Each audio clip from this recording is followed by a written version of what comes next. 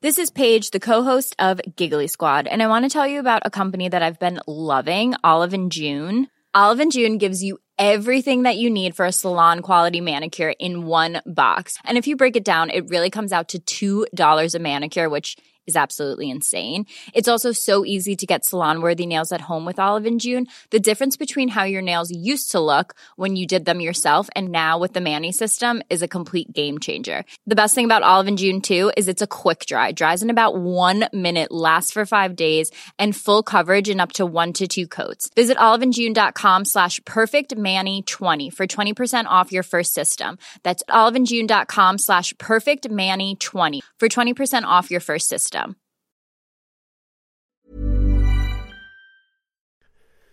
The following on podcast is proudly sponsored by Barbados Tourism. Before we kick off the show, I just wanted to take a moment to remind you that the ICC Men's Cricket T20 World Cup Final is taking place in Barbados this summer. This, by default, gives all of my fellow cricket fanatics the perfect excuse to go and book a holiday to Barbados in June and experience firsthand the euphoric atmosphere at the Kensington Oval, the cricket mecca of the Caribbean. If the cricket alone isn't enough to tempt you, then let me be the one to remind you that a trip to Barbados can also include leisurely strolls along the breathtaking coastline, mouth-watering flavours of the world-class Bajan cuisine, and, of course, plenty of rum. Head to visitbarbados.org/cricket today to book the trip of a lifetime to Barbados, the best place to be a cricket fan.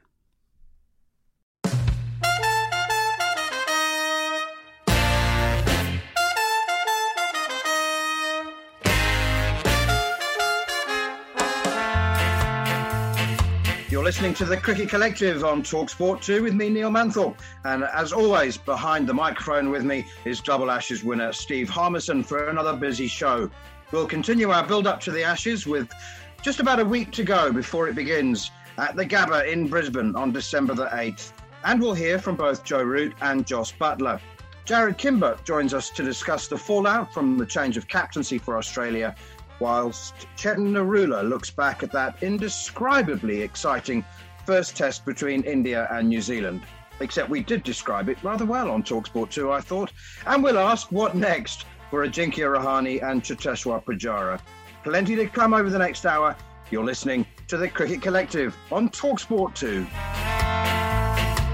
Well, Harmy, let's begin with England's preparation for the Ashes. They've managed just 29 overs of match practice or middle practice. Before I ask you what you think that means for the team, let's hear straight away from Joe Root, who was asked what he thought and how he thought it might affect selection. We have to just judge it as best as we can with the information that's available to us. It's been great to have Ben back around the group and to see him back in training and to be going through his work again. We'll have to gauge that closer to the time. But it obviously we would benefit from having this game. If we don't, we'll have to be smart and work around it. As I said, prepare as best we can, both individually and as a squad as well. It was England captain Joe Root suggesting that the selection of Ben Stokes was in question.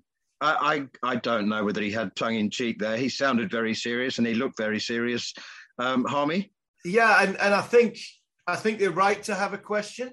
My 11 would be probably completely different to the England 11 that's going to go out at Brisbane on December the 8th.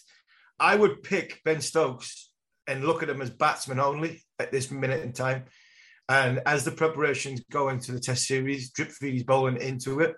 I think England have come with a ready-made plan before they left the British Isles, or, well, they were planning to leave the British Isles, that no Ben Stokes in the squad meant I thought they were going to go 4 seamers, out-and-out seamers, pick their best 4 bowlers, stick the ball one side of the wicket and really ball into submission the Australian team and go with 4 more containing bowlers who you can rely and hang your hat on. And I'm thinking of Robinson, I'm thinking of Wokes, I'm thinking of Broad, I'm thinking of Anderson. And if they need a little bit of injection of pace, they'll go with Wood. But I only expected England to play 4 seamers with 6 batsmen and Buttler at 7. Now, my take on this is at this moment in time, I would pick Ben Stokes and Ben Stokes batsman only. My team would have Ben Stokes at number 3, which would get me Ollie Pope in the team and Johnny Bairstow in the team, along with Buttler coming in at number 7, which means I would have 4 out-and-out seamers, my 4 best bowlers that I could hang my hat on, and I'd have 6 batsmen and Buttler at 7, and I would pick Ben Stokes as a number 3 batsman. His technique is good enough.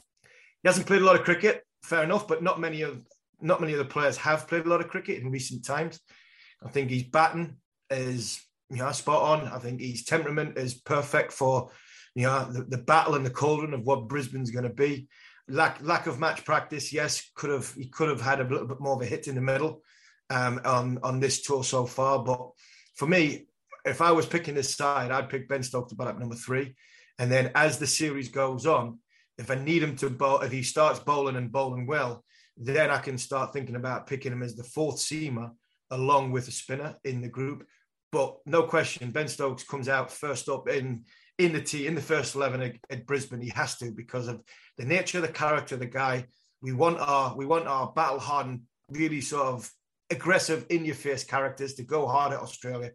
And Ben Stokes would definitely be in my first 11. Harmy, that would be like leaving a couple of teenagers in a house with a fridge full of food and telling them not to eat it. You're going to tell Ben Stokes that he can't bowl. You're going to tell Joe Root that he can't use Ben Stokes to bowl. No, what I'm trying to say is I'm not going to look at him as a 4th seamer, because I think what will happen, and this will happen, I guarantee this will happen, England will pick a spinner and they'll pick Ben Stokes as a 4th seamer. What I'm trying to say is at this minute in time, the preparation and the layoff that Ben's had will have more effect on his bowling than it will on his batting. I think he'll be able to get up to speed a lot quicker from a batting point of view than he will be for a bowling point of view. Now, that straight away, if he becomes number 4th seamer, and you do pick a spinner, then all of a sudden England are picking three seamers and 2 half bowlers, really. So with me saying 4 out-and-out quick bowlers, that means I drip feed Ben Stokes into the series as and when we feel as though we need to, but not put pressure on him to be our 4th seamer.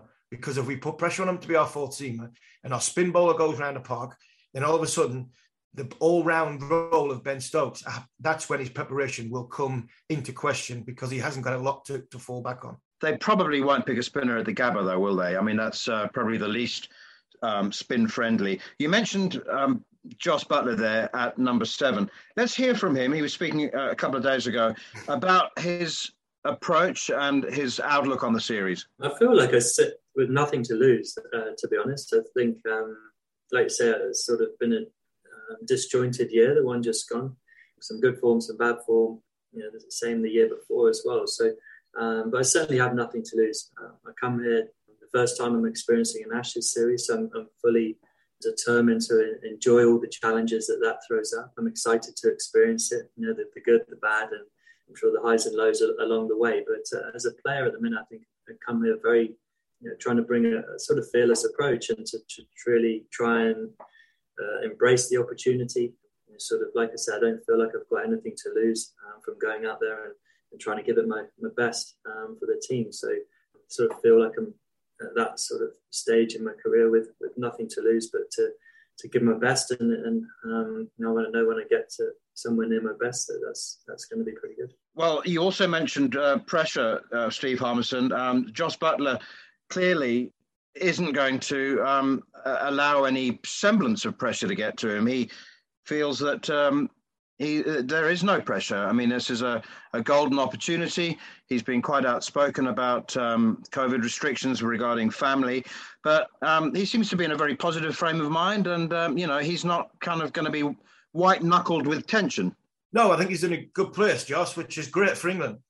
I think these wickets might just suit Jos Buttler more than the wickets in England, where the ball moves around a lot more, which would question in and around that off stump mark. When he just gets in, I think he can cash in on the good surfaces that he's going to play on in Australia.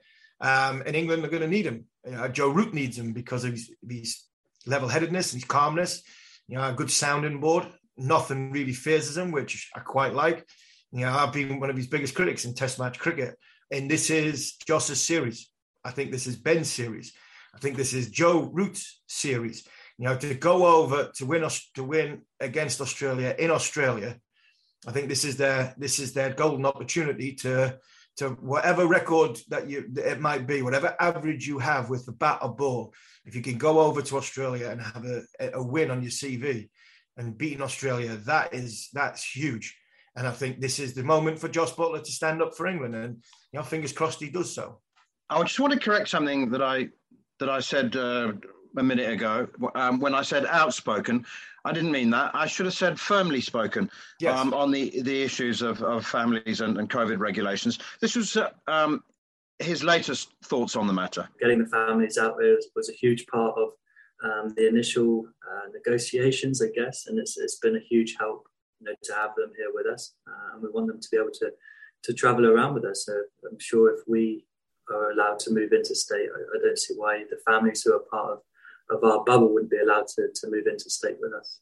But if they couldn't, would that, for you, change your situation in terms of what you've committed to? Potentially, but again, it's a hypothetical situation at the minute. And until I get told that something's changed, there's no decision to make, and just adds to the unknowns, the things I don't really need to worry about at the moment. Jos Buttler suggesting that if things go wrong and regulations change and there is uncertainty and families are in any way not even endangered, but sent home or can't accompany the players anymore, then he wouldn't think twice. At least that's the intimation, that he wouldn't think twice about withdrawing. I must say, I'm the opposite of old school. I'm new school on this matter, and I'm totally with him. I'm with him as well. These are the promises that was made. I really don't understand how, now they've got the families into the country, why the families can't move along with the players, because they're in a bubble. They're all in this protective bubble, or so-called protective bubble that they're in. So what's the difference between the families and what the players can do? I would question if Australia did move the goalposts. I wouldn't have a problem with any of the players saying, well, if the families can't go in, what's the difference between the families going in and us going in? Arguably, the players might be moving more freely than what the families are, because the families are probably stuck in hotels. They're not going to the ground every day, and they're not going to it. Some of them might not even go to I know my wife never went to, she was part of the babysitting service because she never really went to the ground.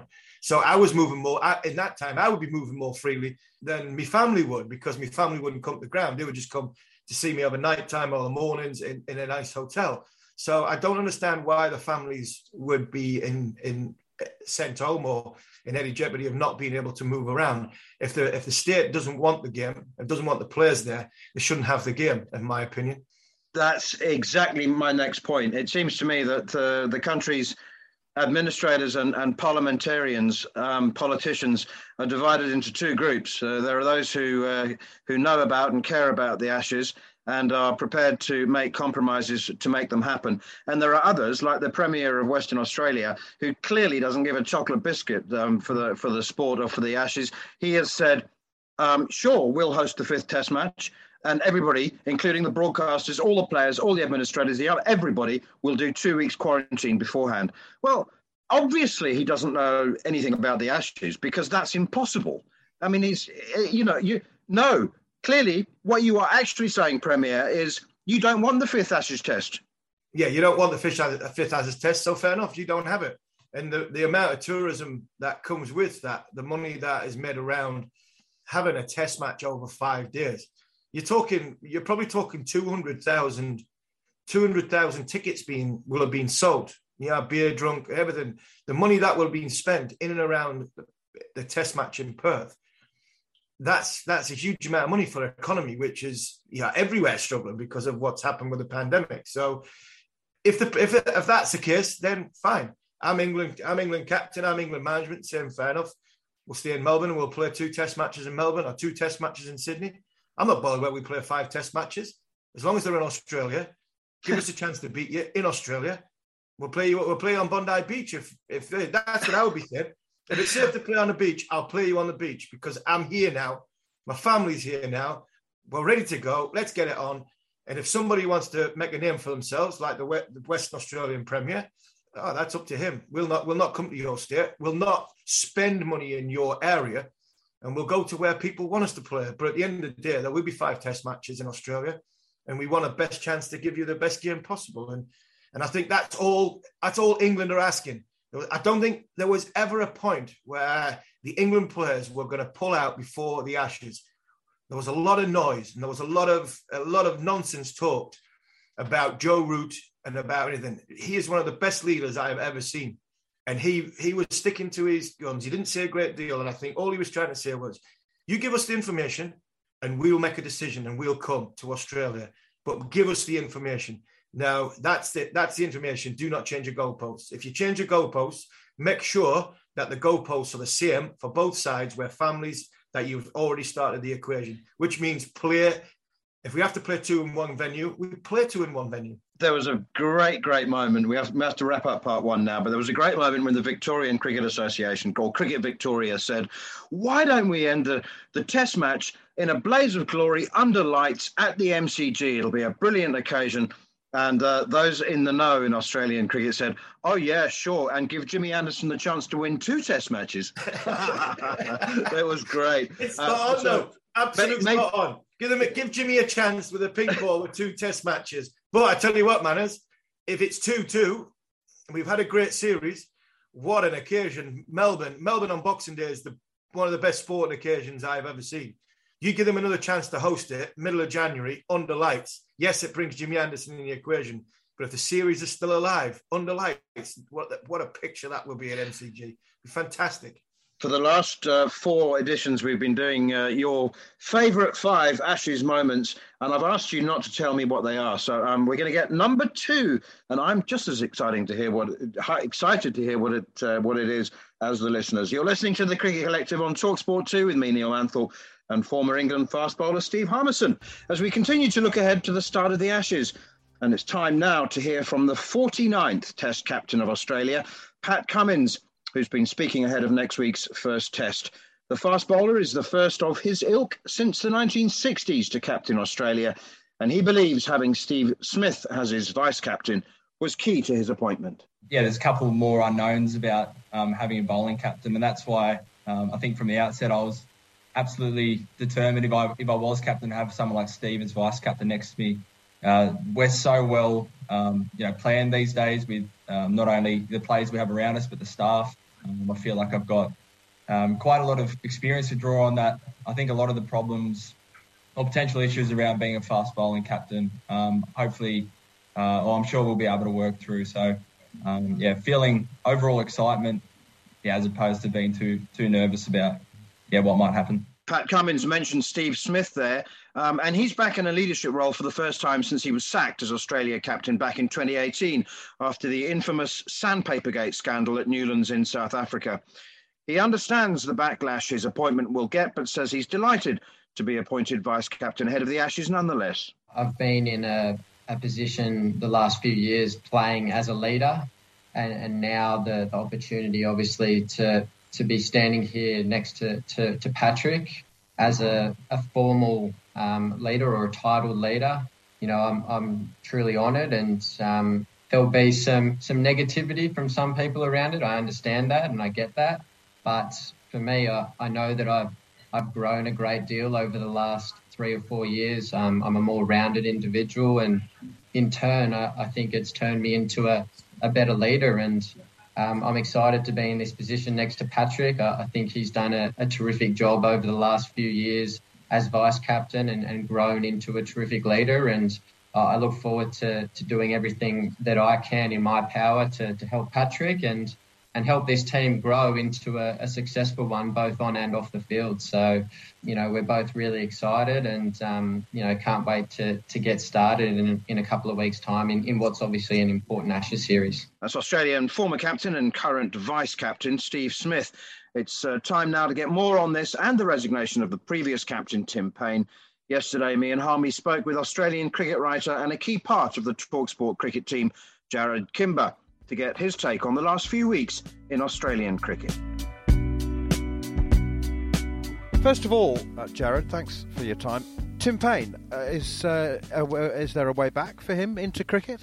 No, I don't think so. I think he already picked up the job on a breakfast radio show in Tasmania over the last, 6 or 12 months or so.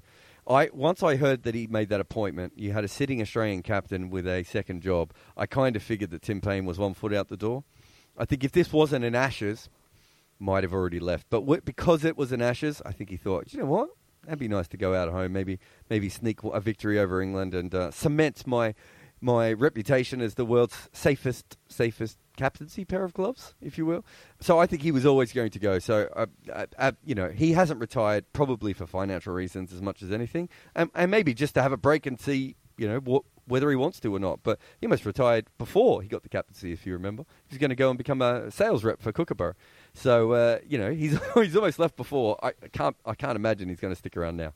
We'll talk about his potential replacement in a moment. But right now, I want Harmy to talk to you about fast bowlers captaining teams.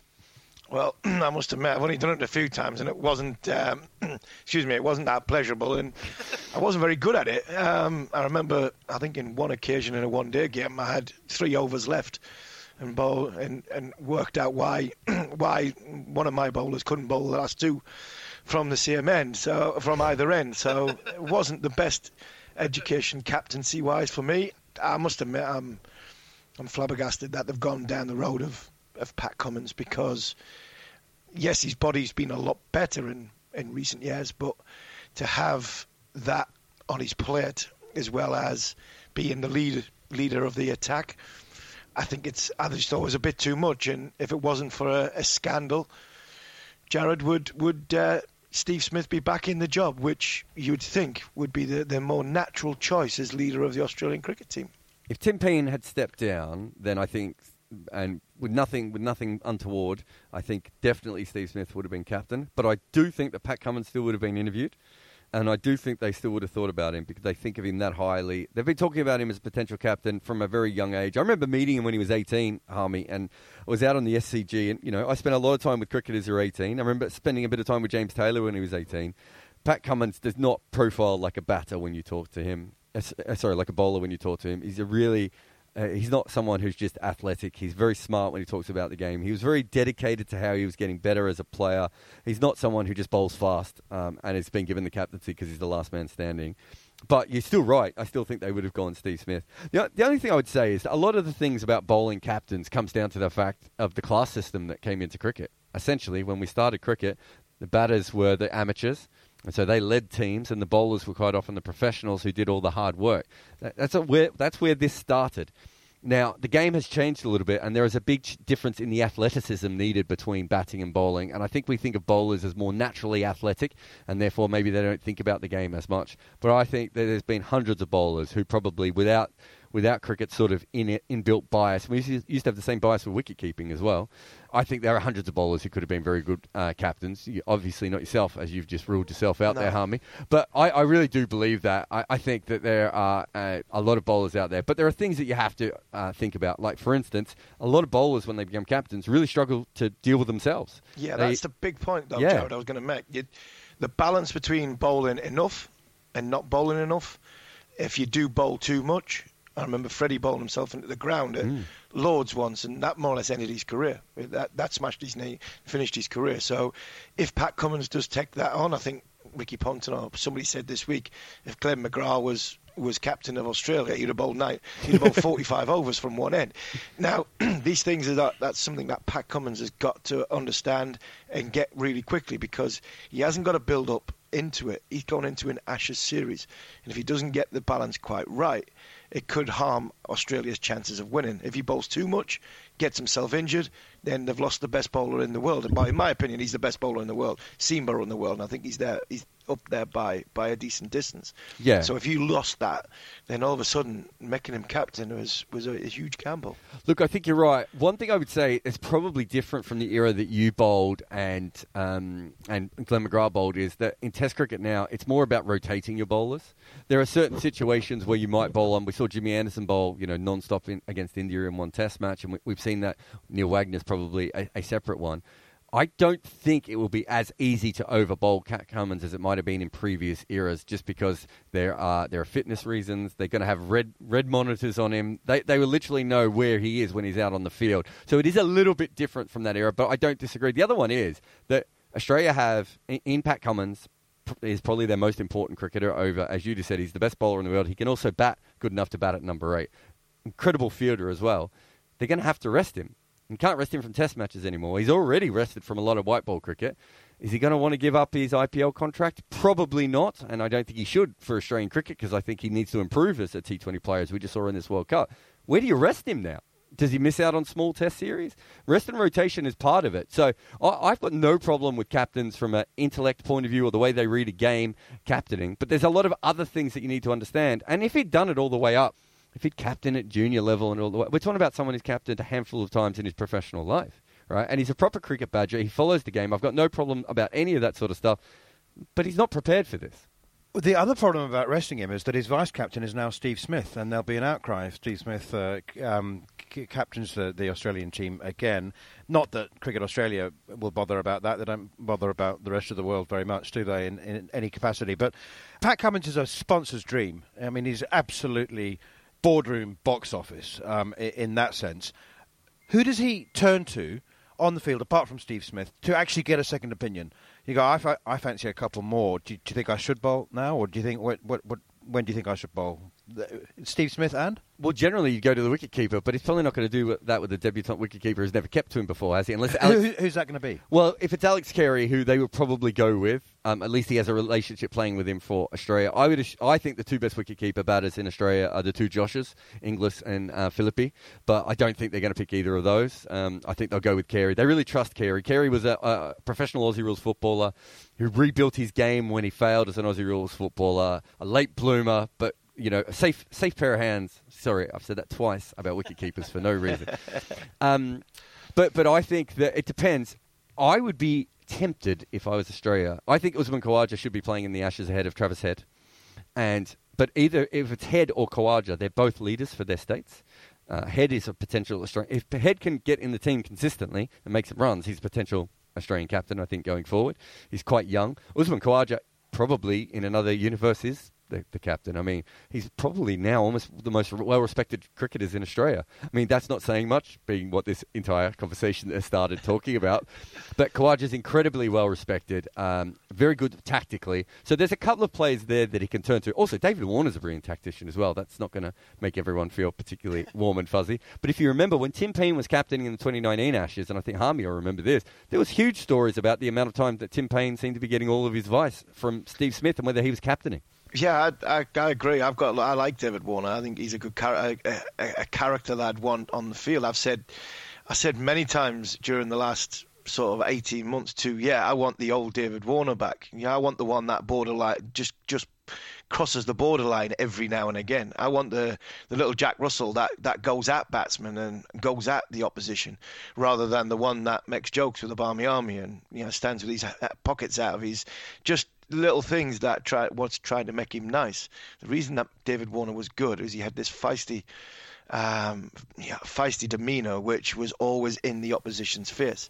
Obviously, Cape Town put pair to that, but I think it's now time for him to come out. He's captain an IPL franchise. He has got a decent headpiece on his shoulders, and he knows the game inside out because he's very, very well experienced.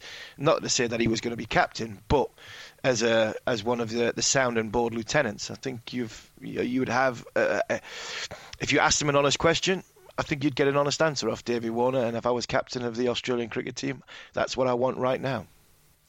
Look, when it comes down to it, I think there's enough people for Pat Cummins to talk about. They've loved Pat Cummins. Here's my favourite Pat Cummins story. When he didn't play cricket for about 3 or 4 years, he was still on the billboards for the Sydney Sixers because he's so popular in Australian cricket after his debut and so photogenic.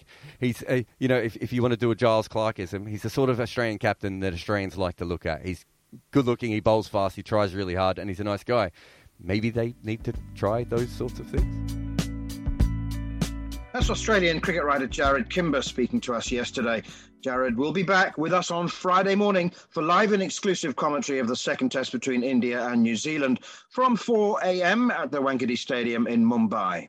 You're listening to the Cricket Collective on TalkSport 2 with me, Neil Manthorpe, and the great Steve Harmison. Next up, we'll discuss that series and ask if it's the end of an era for two of India's most experienced batters. You're listening to the Cricket Collective on TalkSport 2 with the Institute of Cricket.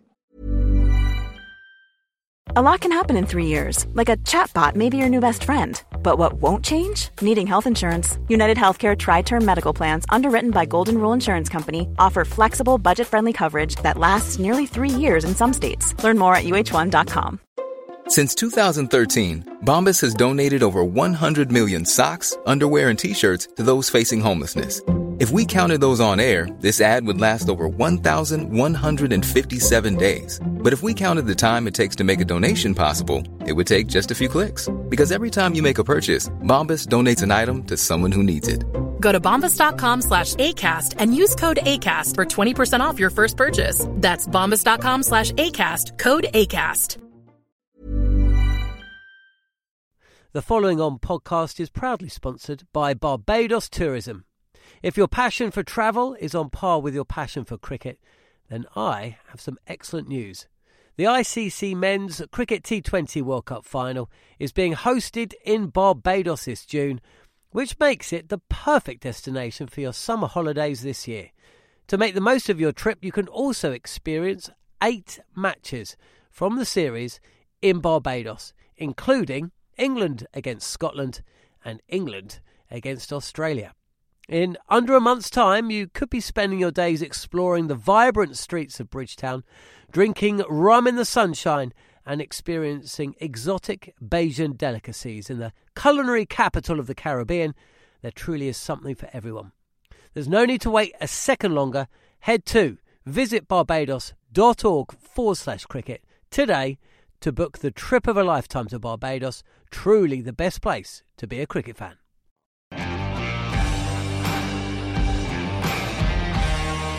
That's it. They've called it. The New Zealanders are walking off. That is the end of the game. It looked like they were going to go for one more, but Nitin Menon has said no. One of the world's best umpires has had a look. He's currently arguing with Ajit Rahane. You can argue all you want. You cannot argue with the sun or the lack of. That is it, Steve Harmison. Game over. New Zealand have done it. I cannot believe it. You're listening to the Cricket Collective on TalkSport 2 with me, Neil Manthorpe, and former England fast bowler Steve Harmison. If you've missed any of the show or you wish to catch up, you can download the podcast, which is now available, as always, from the Following On feed and the TalkSport app, or wherever you get your podcasts. Right, let's look back initially and then forward in this 2-match series between India and New Zealand. The first one of which ended in an absolutely thrilling draw, although I suppose the Indian players wouldn't have been too thrilled when the last wicket pair, the 10th wicket pair, hung on for the last 50 deliveries of the Test match to deny India an opening victory, and an important victory as well, in just a 2-match series. I'm delighted to say now that we're joined by Indian broadcaster and journalist Chetan Narula from York Media. Chetan, all things considered, you might say it was a very good effort from an Indian team, given all of the big players that they were missing. Absolutely. I mean, you look at the Indian Test side, I mean, majority of the Test matches that they have played this year, they haven't played full strength. I mean, you look at Australia, you look at a couple of matches in England where selection errors didn't allow them to play their full strength playing 11. And now here, obviously, you needed some rest. But what a Test match. I mean, when I saw the pitch at Kanpur, and I have covered a couple of matches at Kanpur, I don't really think Kanpur Test matches should last 5 days, given the pitches that we have had, given now we're playing 3 spinners. So it was a bit of a surprise that it went into the 5th day. It was a great Test match, to be very honest, especially for the neutral, even for New Zealand and Indian fans. I think it was a very, very good Test match. New Zealand showcasing why they are the World Test champions. I mean, this is a marvelous, marvelous New Zealand side. They're missing Trent Boult, they're missing Mitchell Santner, but still, I mean, look, what a brilliant Test side they are. From an Indian perspective, yes, a good result. Win would have been better because, and I only speak it from the World Test Championship perspective, they've lost points at home. In the World Test Championship, if you lose points at home, that is a major, major issue. So They're going to host Australia next year. They have a couple of away tours. So it's not a rosy scenario. And going to South Africa with this batting lineup, I'm not going to be very confident. Wow, not very confident with that batting lineup. That's a big call, Chet. Yeah, you look at the declaration. Was there many people in India questioning that it went on not too long, but too slowly? I personally thought with Ashwin, Axar Patel and Ravi Jadeja, 96 overs on a Day 5 pitch, that's good enough bowling to knock any team over in the world. Was there any sort of question marks on Rahani's captaincy about the time of declaration? No, I don't think so. I mean, we have 1 billion people in India, 1.4 billion actually. So we have 1.4 billion opinions.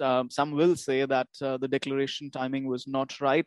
We have to remember India were 50 odd for 5 in the second innings. From there, you could have lost the match. So they went into a winning position. They stretched the match to just the last New Zealand wicket. I mean, New Zealand in the second innings did not come close to winning the match. It was either an Indian win or a draw. So from there to stretch it to that perspective, I think we are being a bit harsh, given that this was a second choice playing 11, not the full strength Indian 11.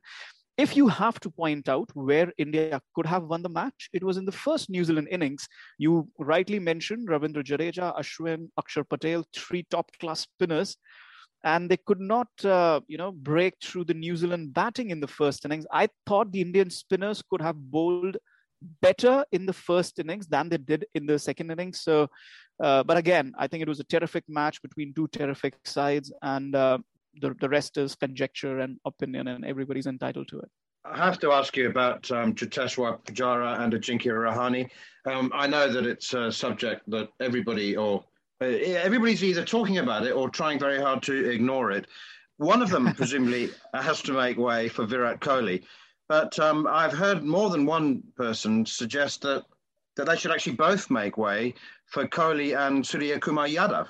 I think that would be a bit of a stretch, because you're going to go to South Africa and you're going to face a very good pace attack in South Africa in overseas conditions. So removing both of them, I think that would be a bit of a stretch. Both of them have issues. Let's be very honest here. Both of them have issues. Pujara, he's a walking wicket outside the off stump. I think Pat Cummins has really opened up something there for everybody to see.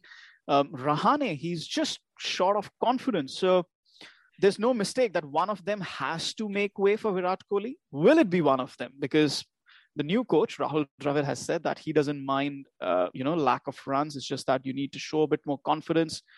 Look, I love Pujara. I love Rahane. I love to see them bat. I think they've been wonderful servants of Indian cricket. But I think it's going to be one of the toughest calls that the Indian management has ever had to make. How do you pick one of them? That is also an issue, because, like I said, Pujara, outside the off stump, he's looking really, really doubtful outside the off stump. And Rahane just doesn't have that confidence. So I think picking both Suryakumar Yadav and Shreyas Iyer for the Mumbai Test match, that would be a bit of a stretch, because you need at least one Test match specialist batsman amongst all the stroke makers, So my vote, and it's going to be a very, very tough call. If I have to pick one, I would say drop Ajinkya Rahane. He can come back. Let's see what happens. Give Pujara one more shot, because Pujara is very crucial in overseas Test cricket. If India had a lot of home matches coming, then I would say push Rahane to number 3, Virat at number 4, and then Shreyas at number 5. Send back Pujara to domestic cricket. But we have an overseas tour coming up. Pujara is going to be very vital there. Interesting, very interesting. I think I'd left them both. I think they looked from a perspective of when I seen the two greats of Indian cricket walk off the field with bat under arm. Their face and body language looked as though that was potentially the end for them. And you touched on the selections that India have got going into that Mumbai Test match and possibly further afield, but they've also got a bowling dilemma as well for me. And after watching Ishant Sharma in England, I was amazed to see him play in that Kanpur Test match, and I'll be amazed to see him play in the Mumbai Test match. But if India go to three 3-2, which there'll be a little bit more pace in the Wankhede Stadium in Mumbai, if they go 3 seamers and 2 spinners. Well, that's a good look leaving one of them spinners out, because Axar Patel's got 34 wickets in 4 test matches. Do you need Jadeja because he bats at 6? You can't leave Ravi Ashwin out. So how do India get the balance of their bowling attack, seam bowling attack, right for what's going to happen next on Friday at the Wankhede Stadium in Mumbai? Steve, I don't think they're going to leave out any of the 3 spinners. I think that is the template that India are going to go ahead with, especially in home tests. I think Jadeja is more now of a batting all-rounder than a bowling all-rounder. What was the last time when he picked up a handful of wickets? We don't remember. He missed the England series at home. Akshar Patel, like you said, did so very well. Ashwin, I don't think you can drop him at all, even from overseas tests, let alone home tests. But the Indian captain might not agree with that. But coming back to the point, I think you can't drop any of the 3 spinners, because then you need an extra batsman in there. If you're dropping Jadeja, then you can't play with 3 pacers, because we don't have that batting strength in our pace attack. So I don't think they'll touch the spin attack. What I do think is they'll bring in Siraj for Ishant. It probably helps that Ishant has had that hand injury in Kanpur, so they might not... and the South Africa tour is still on, so they might be willing to take him down to South Africa there. But I absolutely agree with you. I thought the England tour should have been Ishant Sharma's swan song. I don't see a lot of fight in Ishant Sharma. I don't see a lot of legs on Ishant Sharma to prolong his test career. What needs to happen is, even if you do want to prolong his test career, because he's a valuable, experienced member of the squad, he can only be a squad bowler now. He cannot be a first choice, go-to lead pacer of the attack. He is not that bowler anymore. We saw that in England. We saw that in Kanpur test match as well. The lines that he bowls, the lengths that he bowls, I think he wastes the new ball. I'll be very honest. He's played 100 test match. He's now become a bowler who's wasting the new ball for India than utilizing it.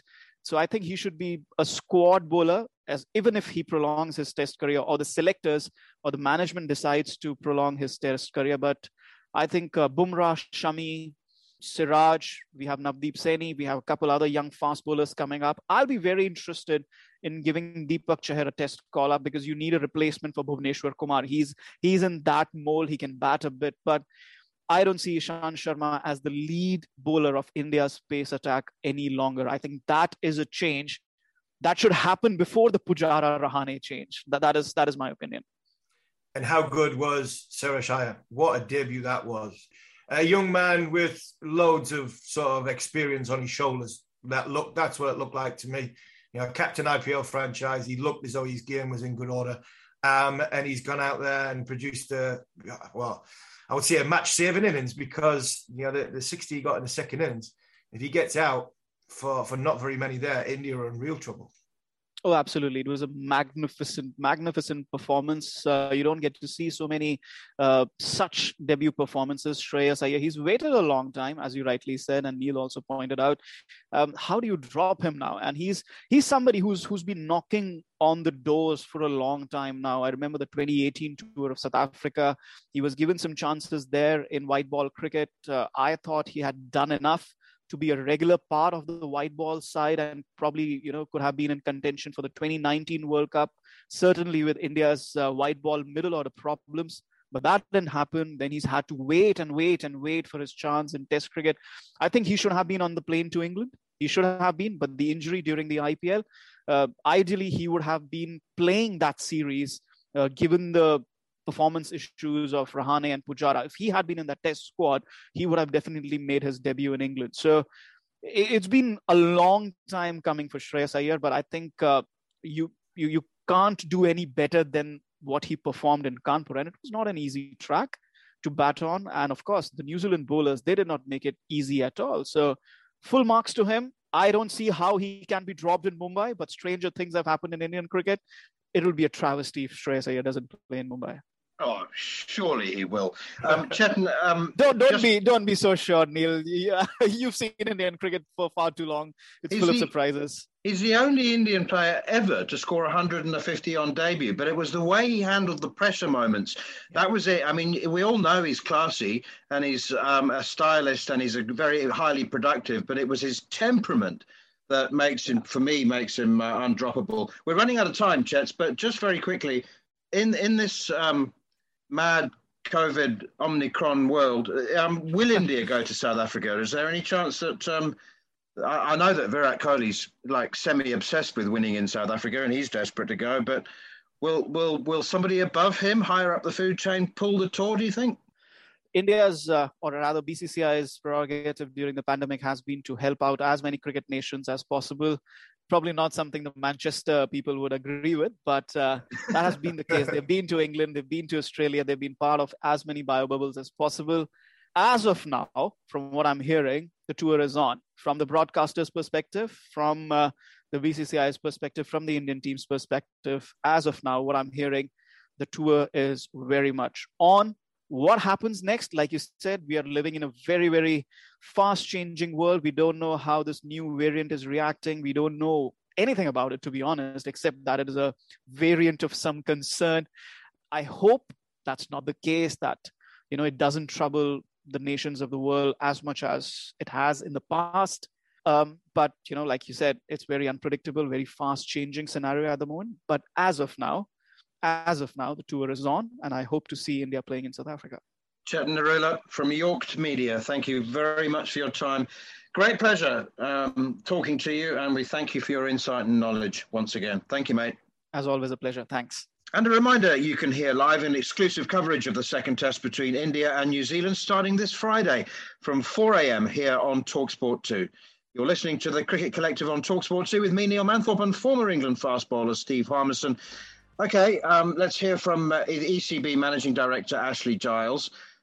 He was speaking a couple of days ago, and he's calling on the game to offer second chances as it deals with accusations of racism and institutional racism. Azim Rafiq's testimony to the Parliamentary Committee earlier this month has sparked a whole number of similar allegations in the sport.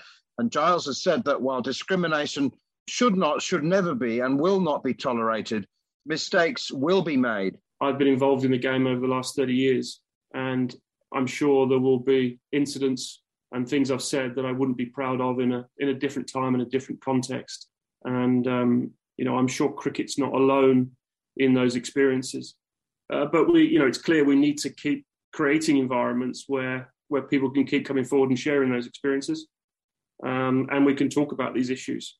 And to do that, as I say, we need to educate, we need to share, and I think we also need to tolerate.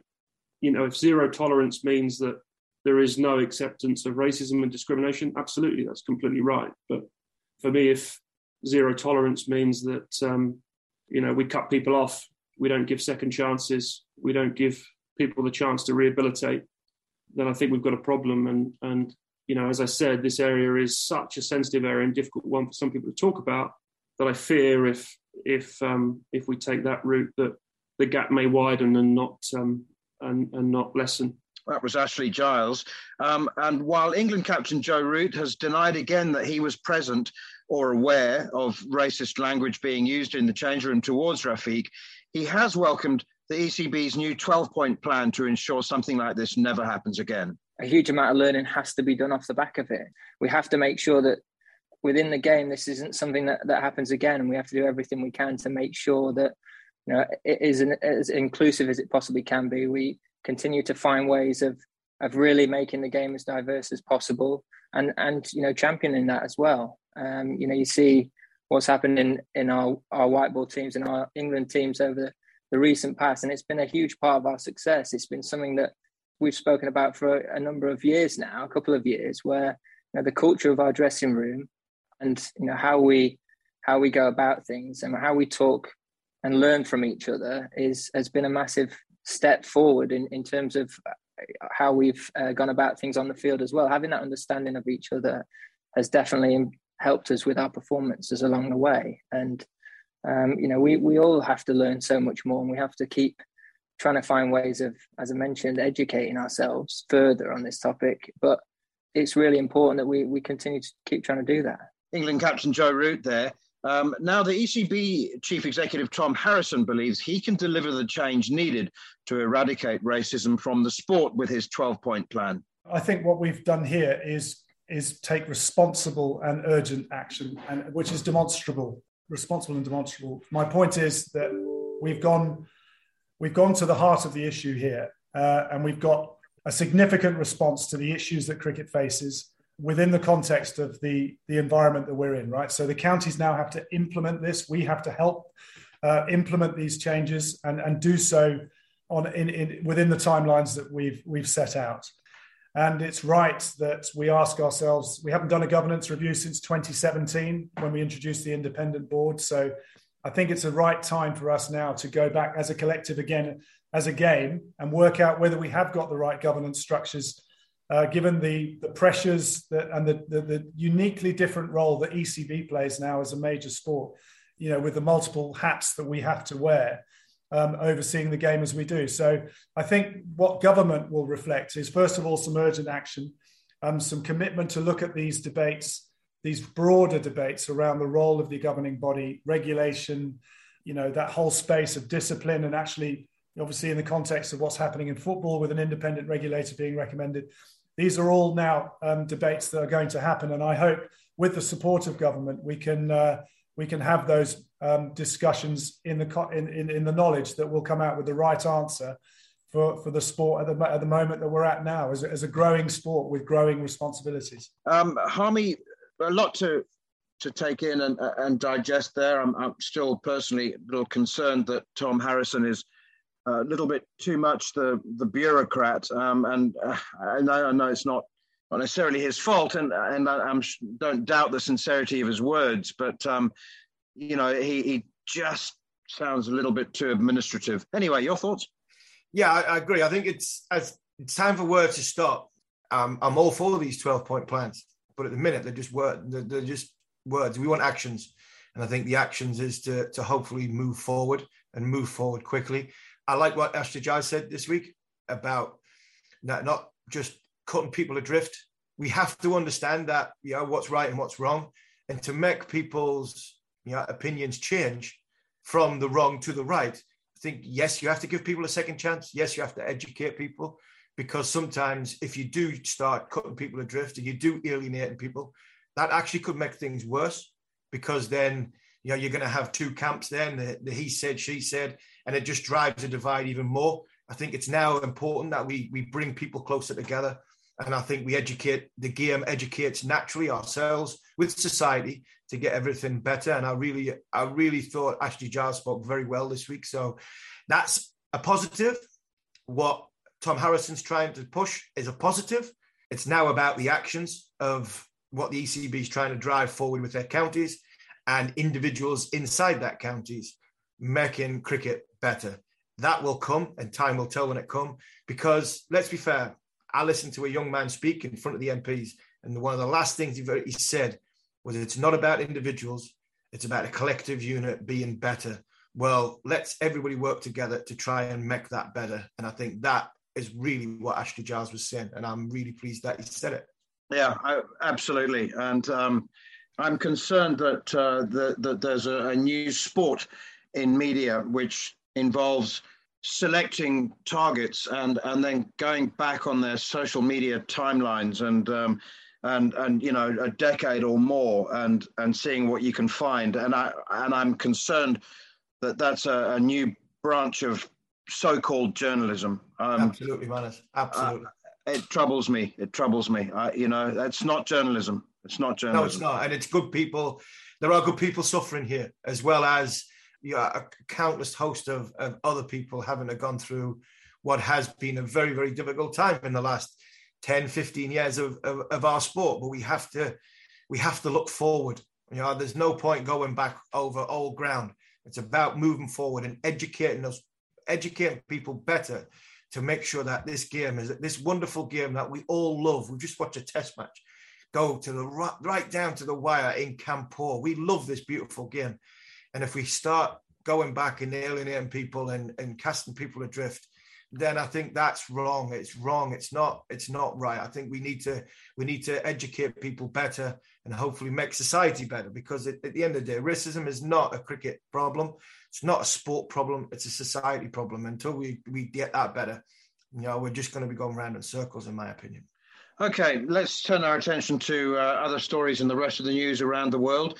Talking of good test matches, Bangladesh hosted Pakistan in Chittagong, and although the home country collapsed in a spectacular heap in the fourth innings, they actually acquitted themselves very, very well, and it was a good test match. Tajul Islam took 7 wickets to earn Bangladesh a first innings lead. So well done to Bangladesh after a very, very disappointing T20 World Cup. In the format that matters, they do seem to be making progress.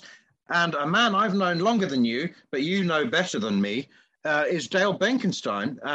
Do you know what? He played so long for Durham that there are many English people didn't even realise he was South African. Became an honorary Durhamite. But he's now been appointed head coach of Gloucestershire. That's a great appointment. He is one of the best human beings I've ever played cricket with. His son's over here playing in cricket as well. He was one of the best captains I played with because nothing ever was a problem for Benke. You know, whether we're playing on a green seamer, we won the toss, we lost the toss. If we needed 9 and over, he tackled everything with the same calmness and the same way. And you know, his captaincy, his leadership qualities were brilliant, and his captaincy record is phenomenal. But he always played it down because we asked him about being a captain in Natal. He said anybody could captain Natal. He said, I had Sean Pollock, Lance Clousler, Malcolm Marshall. He says, we had a phenomenal bowling attack. And he said, I come to Durham, I had Harmison, Onions, Plunkett. And he said, Shoaib Akhtar, all these bowlers. And he said, just changing ends. That's all I did. I'm sorry, Banks, you weren't. You were a fantastic leader. And I really do, and I'm sure he will, because his time got cut short at Hampshire for family reasons. He went home. I hope he enjoys his time at Gloucester, and the people of Gloucester, you've got a good man there, and fingers crossed that you build on the success that they've had in recent times. The one thing I can guarantee, you'll make some of the Gloucester young players a lot better cricketers during his tenureship. I completely endorse the fact that he is a great man and a lovely human being. It's that time, Harmy. I can't wait any longer. We've only got a couple of minutes left. We've had your moments 5, 4, and 3. We're into your favourite Ashes moments, number 2 this week and number 1 next week. So, number 2, please. To be honest, as I was going to go, it was heads or tails which way I went. I've gone with Edgbaston 2005. The wicket right at the very end.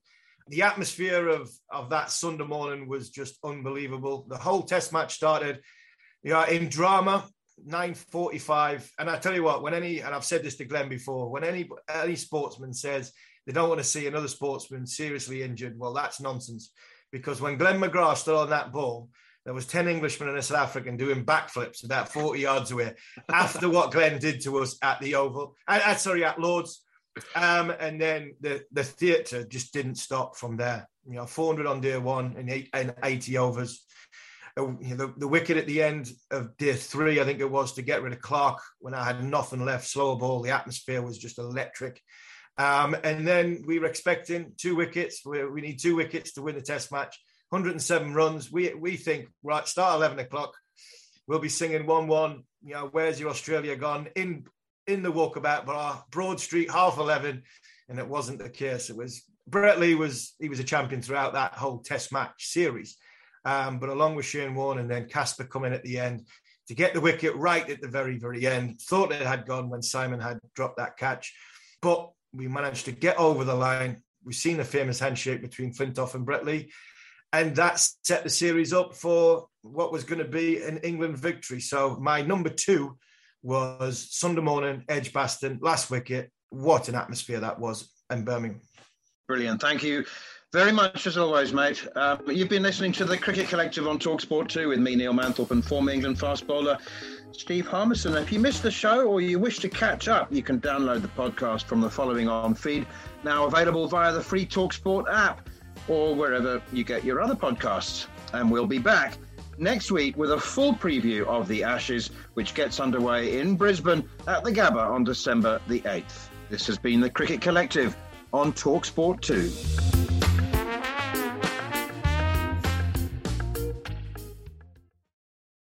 The following on podcast is proudly sponsored by Barbados Tourism, and this is your gentle reminder that Barbados is the best place to be a cricket fan. With 8 matches from the ICC Men's T20 Cricket World Cup Series taking place in Barbados this summer, including the final, you can experience the summer of a lifetime by booking today. Aside from immersing in world-class cricket in the sunshine, Barbados is the dream destination for all travel enthusiasts. It is where adventure meets paradise, the culinary capital of the Caribbean, and better still, the birthplace of rum. If you're keen to unite with cricket fans across the globe for what is set to be an unforgettable summer, then head to visitbarbados.org/cricket today.